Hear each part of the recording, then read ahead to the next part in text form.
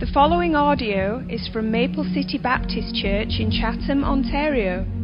For more information about Maple City, please visit us online at maplecitybaptistchurch.com. If you have your Bible this morning, please turn to Matthew chapter 26 this morning.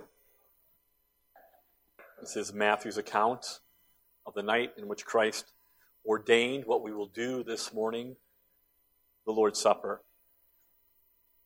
And as they were eating, Jesus took bread, blessed and broke it, and gave it to the disciples and said, "Take, eat, this is my body."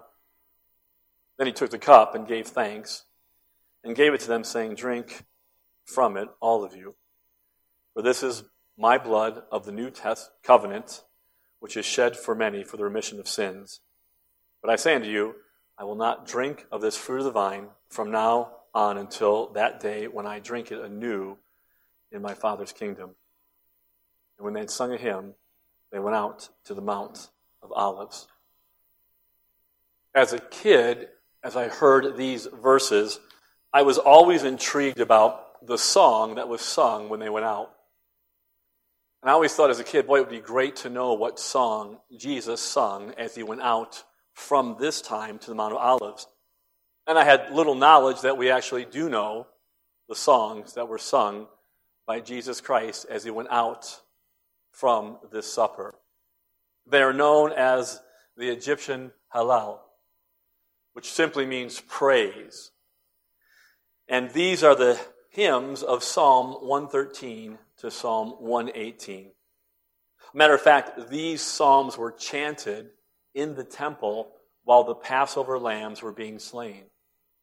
These psalms have a strong connection with the Passover feast. Jewish families would gather together, and before the feast began, they would sing Psalm 113 and 114. And as the meal progressed toward the end, after the last cup, they would then sing Psalm 115 through 118. And so this morning as we gather, we don't have to wonder, as children might, what Jesus sang that night before he went out into the Mount of Olives. We know that. Last words are important, right? I don't know if you had the opportunity to be with people as they gave their last words, but if you're going to give your last words, they're important.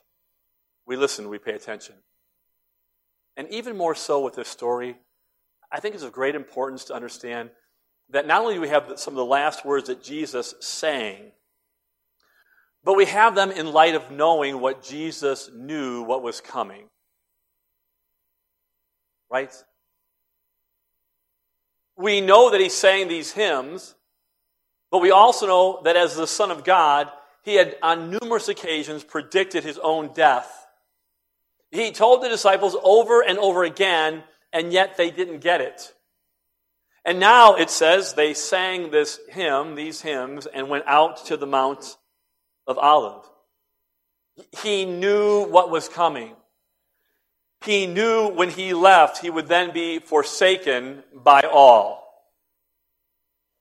He knew that next was the Garden of Gethsemane.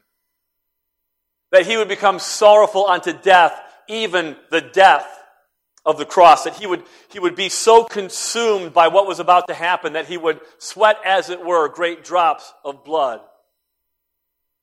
From there, he is betrayed by Judas. And interesting enough, he calls him friend. Betrayed by a kiss.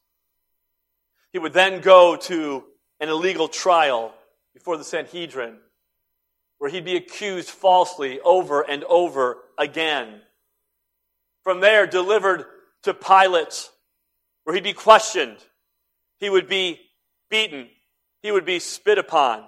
He would have someone make a crown of thorns and place it on his head and then take a rod and beat it into his brow. He would be mocked and stripped. "Hail, King of the Jews." And then scourged. Beaten. His back looked like a farmer's field. It had been plowed. Mocked, spit upon again, and then led to the cross, where he'd be pierced and the blood would flow. And this is what he knew while he was singing these hymns of praise. And so this morning, what I'd like to do as we take time to reflect on this celebration is to keep in mind that Christ, the Son of God, knew what was coming. And yet, I want to look at the hymns that he sang before he left that upper room and faced the cross. So, turn with me, if you would, at Psalm 113 this morning. And for this first psalm, what I'd like to do is, I would like to read this aloud together publicly. It's not a long psalm at all. We can read the 9 verses together. We'll just pause when we need to pause at punctuation. But I want you to read this in light of this great Hallel, these psalms of praise, because Psalm 113 begins by telling us we should praise God, and it'll tell us why to praise God. And I want you to keep in mind that this was the first song that Jesus sang as they got ready for this Passover feast. So, with me, if you would, Psalm 113, starting at verse number 1. Praise the Lord. Praise, O servants of the Lord. Praise the name of the Lord. Blessed be the name of the Lord from this time forth and forevermore. From the rising of the sun to its going down, the Lord's name is to be praised. The Lord is high above all nations, his glory above the heavens. Who is like the Lord our God, who dwells on high, who humbles himself to behold the things that are in the heavens and in the earth? He raises the poor out of the dust and lifts the needy out of the ash heap, that he may sit him with princes, with the princes of his people. He grants the barren woman a home, like a joyful mother of children. Praise the Lord. This is what he sang. Knowing what was coming, he sings, praise the Lord. And it's interesting what the psalmist does here. He praises the Lord first for his greatness. Praise the Lord. He is great. How is he great? He is great in time, from this time forth and forever. And he's great in space, from the rising of the sun till the going down, from east to west. Praise God for his greatness, for his glory. And the psalmist continues then and says this, not only praise him for his greatness and his glory, but praise him for his goodness. His goodness. This God who dwells on high, this God who reigns, is not remote. He humbles himself. He looks down, and in his goodness, he helps the poor and the needy. And this is the beginning of this great time, these psalms of praise. They are praising the person of God. And here is Christ. On this night, he is still focusing on the greatness and the glory and the goodness of God. I know that this is tradition. I know this is what they did. I know he grew up like this. But don't you think, in light of what was about to happen, in light of what he knew, he could have easily said, fellas, I just got to opt out of this right now. I'm consumed with what's coming. I know what I'm facing. I know when I leave this place, all that will happen. And so I'm going to take a break on this. You guys continue, but I'm done. He doesn't do that. He chooses in this moment to praise the God of heaven for his greatness and his goodness. I think for us, there might be a great lesson here. Why? Because all of us will suffer. You're going to suffer. You're going to have pain. You're going to have trials. And yet, if we can think of our Savior as he walks through this path, he doesn't become self-consumed. He chooses to focus on the greatness and the goodness of the Father. And may we be encouraged this morning, wherever we find ourselves in our suffering, to take our focus not on the suffering, but on the Savior. And his greatness and his goodness and the fact that he's going to be glorified in all of this. Is this not what Paul tells us in Philippians chapter 4, verse 6? Be careful, be anxious for nothing, but in everything, by prayer and supplication, with thanksgiving. Right? Thanksgiving for what? For God's goodness, for God's greatness, for God's glory. God, I'm struggling, but listen, I'm going to give thanks in everything, in my prayer, in my supplication. And then he goes on to say in verse number 7, that the peace of God that passes all understanding will keep or guard your hearts in Christ Jesus our Lord. And so we begin this evening with our Savior. And what he does is he praises the God of heaven. God of heaven. Psalm 113. Next psalm. Psalm 114. Psalm 114 is an interesting psalm. Toward the end of it, it becomes very poetic. But listen to the beginning of the psalm. And remember, this is what Jesus now is singing in the upper room with his disciples. When Israel went out of Egypt, the house of Jacob, from a people of strange language. Do you know what the psalmist is talking about here? Do you know what that phrase means as they begin to praise? Do you know what event that the psalmist now is praising God about? Does anyone have a clue this morning of the event he's talking about? The Exodus. The greatest event in Israel's history. The Exodus of God's people. They were slaves in bondage. They were under a cruel taskmaster. They were servants and slaves. And yet in the Exodus, in one evening, in one night, a nation would be born and these people would be freed. Do you know the means of that Exodus? Do you know how that came about? Do you know what event happened that freed Israel that night? Yeah, it was the Passover lamb. The innocent, pure, spotless Lamb of God was slain. The blood was shed. It was placed on the post on top and on the sides. And that was the redemption of God's people, Israel. And here is Christ himself singing a hymn of Israel's redemption, knowing that he himself is about to become their Passover lamb. That he now will shed his innocent blood for his people. That he who knew no sin would be made sin for us, that we might be made the righteousness of God in him. And by his blood, he would purchase and ransom and redeem a people. So here he's singing about the glories of the Exodus, knowing that through his body and through his blood, he would purchase and redeem his own.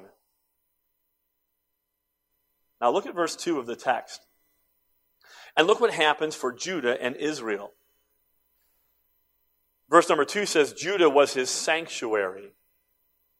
What a sanctuary is? It's a holy place. It's a place where God dwells. Israel's redeemed to be God's holy place. And then it tells us in verse 2, that Judah was a sanctuary, and Israel his dominion.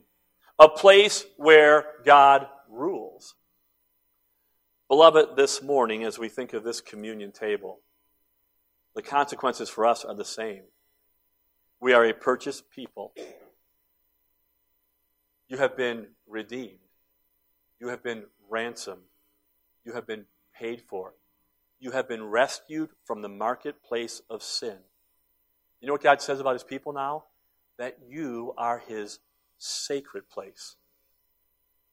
What?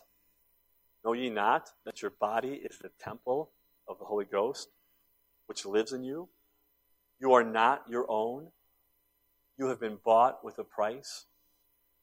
And not only are we his sanctuary, his sacred place, we are to be and live lives where he rules. Not where you rule. Not where I rule. But where he rules. And so, this morning, as we think of Christ singing about redemption and the Exodus and knowing He would redeem His people to be a sanctuary and a place where He would rule and reign, when we touch the bread, when we look at the cup, does that describe our lives this morning? Is your life, is my life?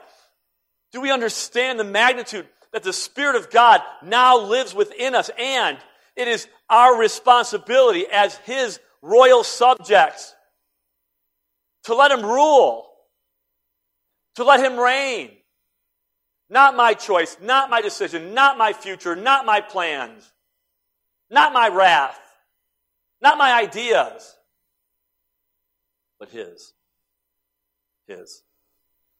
They continue to sing now as they take the last cup, Psalm 115, verses 1 through 9.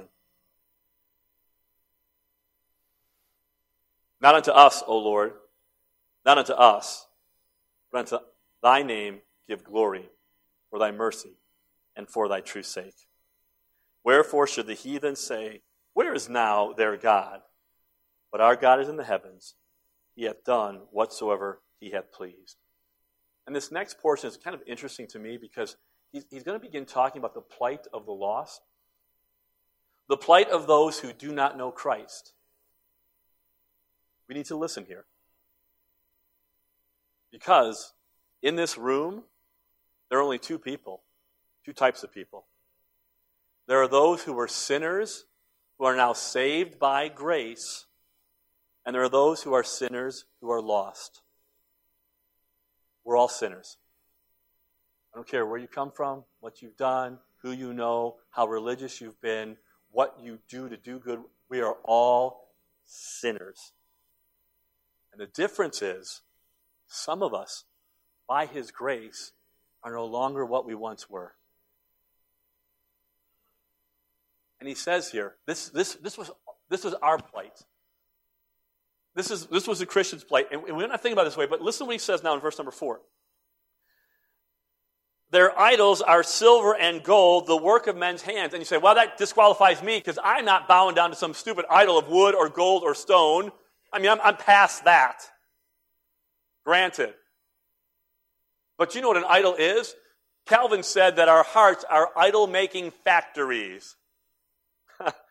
Because an idol is something I go to for comfort, security, happiness, acceptance, right? I go to this idol, whatever it is, believing that somehow, some way, this thing that I give my time, my money, my loyalty to, this thing somehow is going to bring me happiness.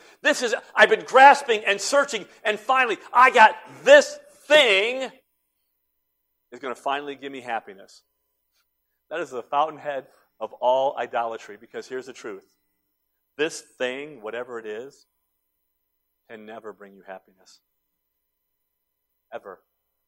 Whether it's a person, a thing, it doesn't matter, because there is no true happiness outside of the eternal God, who is the fountainhead of all goodness and joy.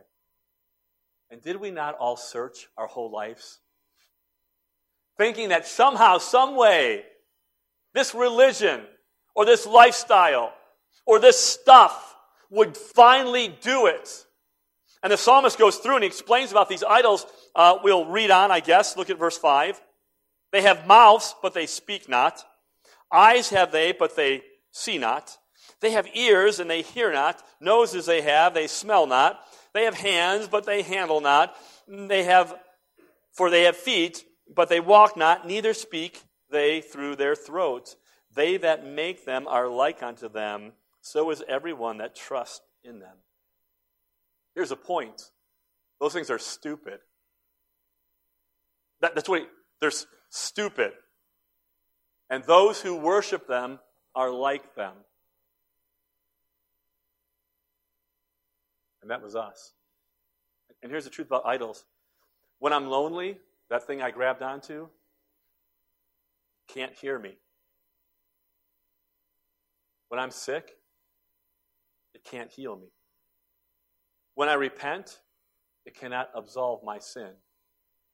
And when I die, it cannot save me. It's meaningless.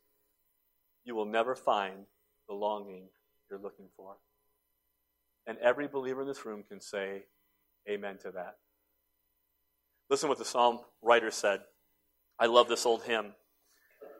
He said, all my life long I had panted for a drink from some cool spring that I hoped would quench the burning of the thirst I felt within.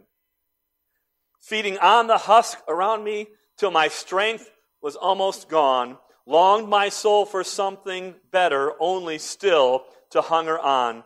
Well of water ever springing, bread of life so rich and free, untold wealth that never faileth, my Redeemer is to me.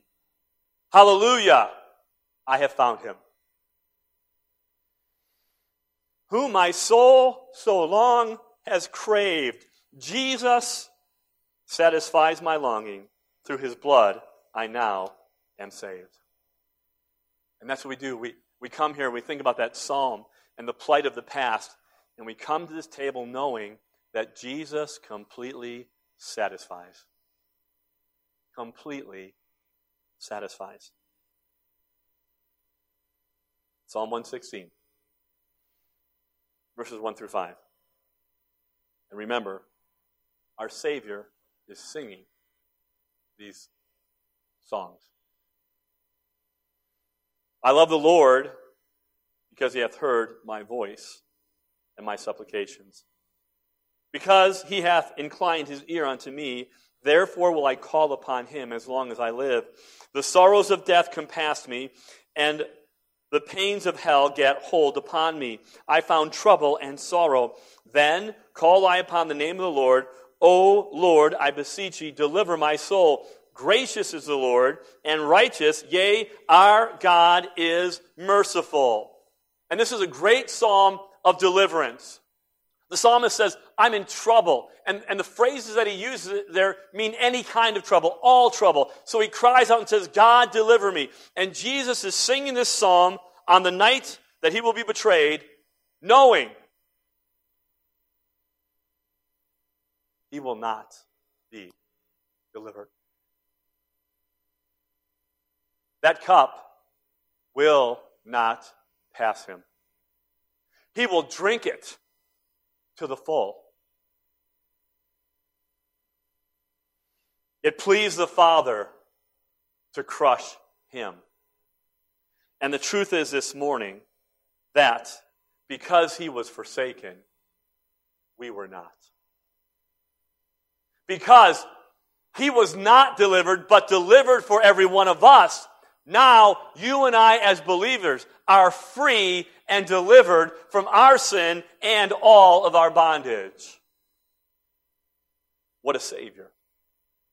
And the psalmist continues, because the psalmist was delivered, and then he tells us a response to deliverance. In verse number 9, which you don't have on the screen, he talks about, I will walk before the Lord. And then verses 12 through 14, he says, what shall I render to the Lord for all of his benefits toward me? He's talking now about public worship, about proclaiming what Christ has done. And when the psalmist understands that he was delivered, and as we understand how we have been delivered, because Christ was delivered for us, we proclaim this morning that we are miserable sinners. The Church of Jesus Christ, miserable sinners. We wander, we roam, we're weak, we're needy. I wouldn't put up with me.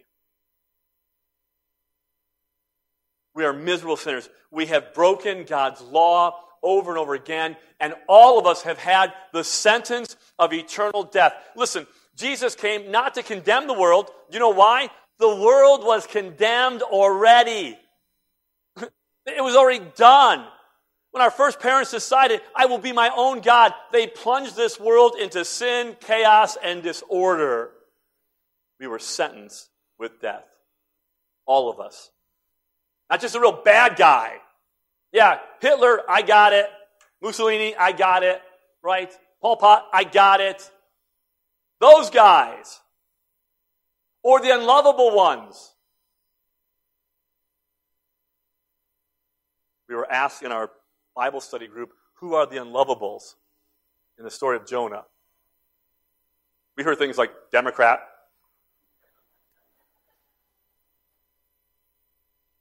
Republican. We got our categories, right? Can I tell you something? We're all unlovable because we have sinned against a holy, righteous God who is eternal. And the sin against a holy, righteous God who is eternal death. It is separation in a place called hell, forever away from this God, because he will deal with all sin. He'll deal with yours, he'll deal with mine. And it's going to be dealt with either the wrath of God will be poured upon your head, or you'll accept it being poured on the head of the Son, and you going free.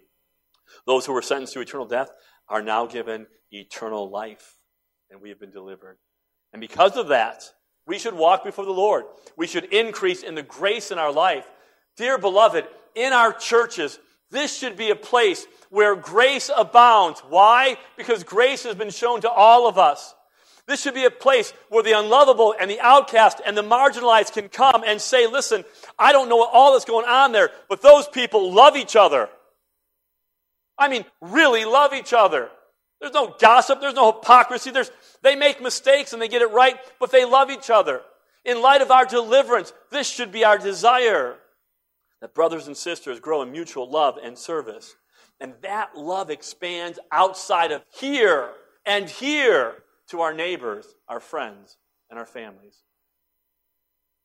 If Christian people would stop and think about our deliverance, and think about the love that has been lavished upon us, and finally, I'm talking to myself, get a hold of that, it would change our lives.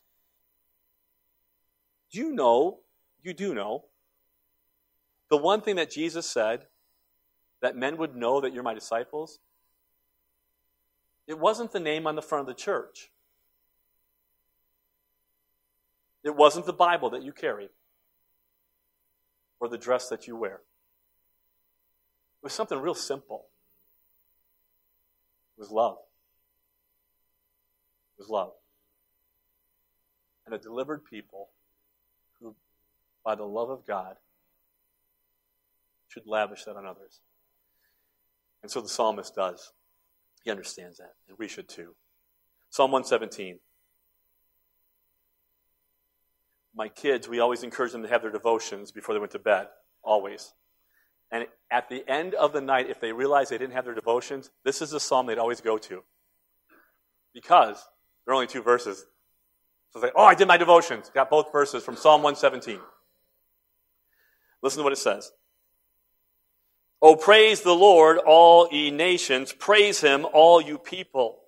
For his merciful kindness is great toward us, and the truth of the Lord endureth forever. Praise ye the Lord.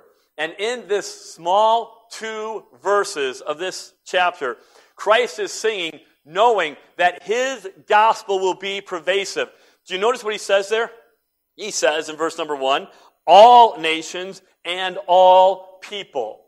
That the truth of the gospel of Christ, his death and resurrection, would not stay in Jerusalem or Judea or Samaria, but it would go to the uttermost parts of the earth so that all people, all tongues, all tribes, all nations would praise this God who died for them. It is the same God, the same worship, the same reason. Because there is no other name under heaven given among men whereby we must be saved. It is the name of Jesus Christ. And today, because of his sacrifice, the psalmist had it right that people from every tongue, tribe, and nation would praise him for his death, his burial, and his resurrection. And Jesus sings this part knowing this is the end. I will have my prize. It reminds me of the great text in Revelation 5, the throne room scene, where they say this, and they sang a new song saying, you are worthy to take the scroll and to open its seals, for you were slain and have redeemed us to God by your blood out of every tribe and tongue and people and nation. One more song for that night. It's Psalm 118. Listen to this song and remember, they're almost done now. It's time to leave the upper room. It's time to go to the Mount of Olives. It's time for the whole process now to be set in motion. And here are the first words from Psalm 118. Give thanks unto the Lord, for he is good, because his mercy endures forever. And it goes on. It's an interesting psalm. If you look at it, what happens is, for the first part of it, it's almost like an invitation for everyone to gather together and start walking to the temple and praising God. And if you get toward the end, they're actually going into the temple and praising God. That's how it's set up. So let me read for you verses 20 through 26, reminding you, again, this is what Jesus is singing before he leaves the upper room. And for those of you who have been believers for a while, I think you're going to be amazed at the terminology that's used in this psalm that connects with Christ. Look at verse number 20. This gate of the Lord unto which the righteous shall enter. That's coming into the temple. That's the idea here. I will praise thee, for thou hast heard me, and art become my salvation. The stone which the builders refused is become the headstone of the corner. That sound vaguely familiar? That's Jesus Christ. This is the Lord's doing. It is marvelous in our eyes. That what was rejected was a cornerstone. And this redemption was the Lord's doing. And this redemption doesn't make sense for the religious, because there's nothing I'm doing. It is grace, all grace. This is the day which the Lord has made. We will rejoice and be glad in it. Listen to me. That's not just any day. That's this day. This is the day. This marvelous doing. This ransom that is being paid. We will rejoice and be glad in it. Save now, I beseech thee, O Lord. O Lord, I beseech thee, send now prosperity. Blessed is he that cometh in the name of the Lord. We have blessed you out of the house of the Lord. And he's singing. I just want to stop for a second, because we're almost done. There are 3 verses left. Just 3. And before we read them, I again want you to remember, this is what Jesus, these are the last stanzas that he sings before he leaves the upper room. Look at verse 27. God is the Lord, which hath showed us light. Bind the sacrifice with cords, even to the horns of the altar. Thou art my God, I will praise thee. Thou art my God, I will exalt thee. O give thanks unto the Lord, for he is good, for his mercy endureth forever. I wonder what the disciples thought as they looked back on that night and heard Jesus sing, take the sacrifice and bind it to the altar. Because the sacrifice was bound to the altar. It was a wooden altar on Calvary's brow. And there our Savior gave his lifeblood for us. Should we not celebrate that this morning? And not just his death. Because if it was only his death, we would be miserable. The truth is, 3 days later, he got up and is alive and well. So we come to the table this morning to remember, to contemplate, to meditate, to praise and rejoice in a risen Savior.